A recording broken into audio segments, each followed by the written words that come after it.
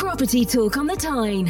Investment tips, stories, and exciting guests with your host, Tony Fairs.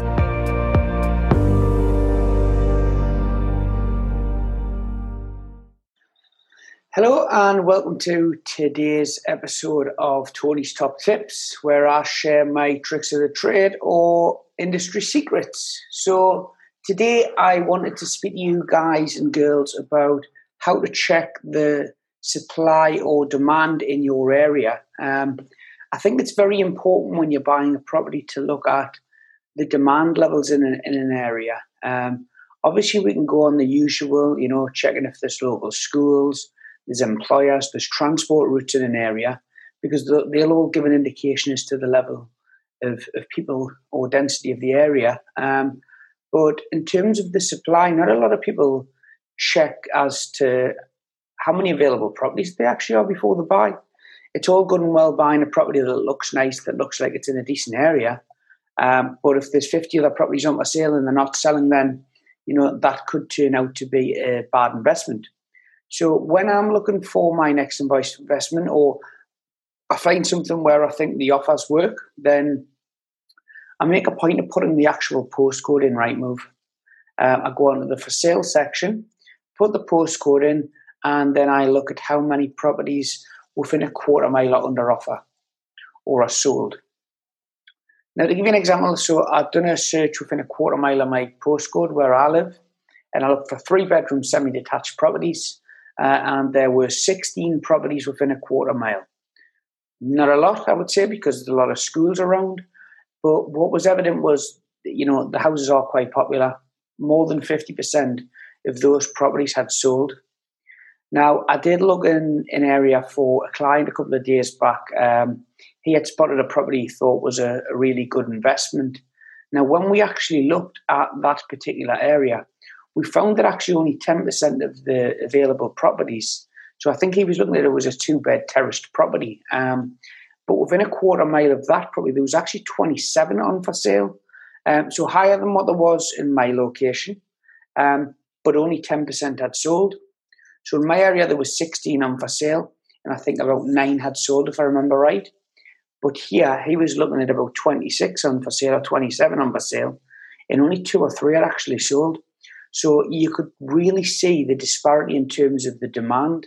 The area where I live obviously is very popular. The demand is there. There isn't an oversupply because there's only another 7 properties available of that property type. And they weren't selling, they weren't taking 6-12 months to sell. They were selling within the first 2 to 3 months.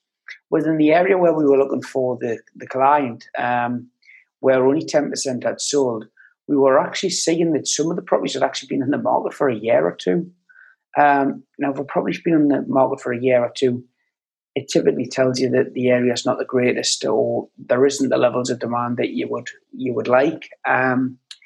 The second part of this was, I ran this as a bit of an experiment with a bit of an example. So we ran the postcode of my property where I live in terms of for sale, which I've just explained.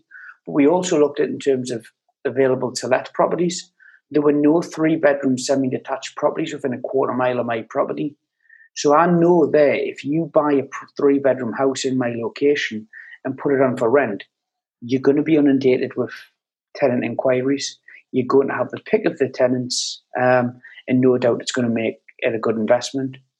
When we ran the alternative postcode, where only 10% of the properties had sold, we actually found there was 57 properties within a quarter mile on for rent. Now, when we broke that down into actual 2-bedroom houses, there was 36 within a quarter mile. Now, don't get us wrong, these are rows of terrace properties, so the area is a bit more dense than perhaps where I live, but to have 36 available properties out of 57, out of 36 available properties just that were 2-bedroom houses, there is no demand, not just from tenants in the area or buyers. He did go away, he looked and found an alternative property. Thank God we talked him around the actual area, because if you were looking at that property, it looked a great little buy. It was a 2-bedroom terrace for $65,000, and it would have let for $550 a month. So on paper, it looks absolutely fantastic, but the reality of it is, he probably would have bought a property in an area where he couldn't have resold it should he want to exit.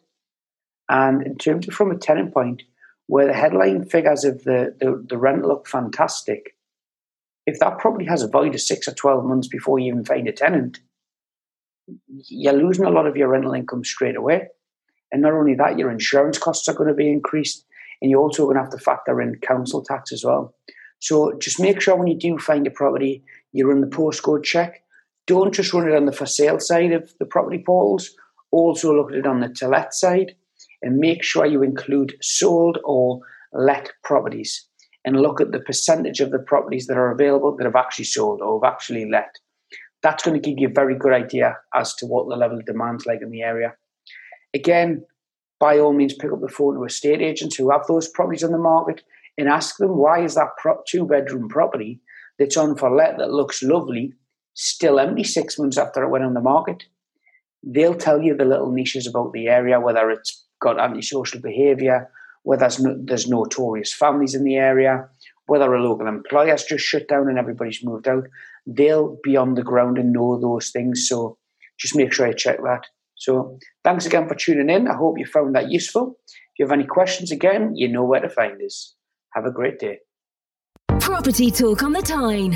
Investment tips, stories, and exciting guests with your host, Tony Fairs.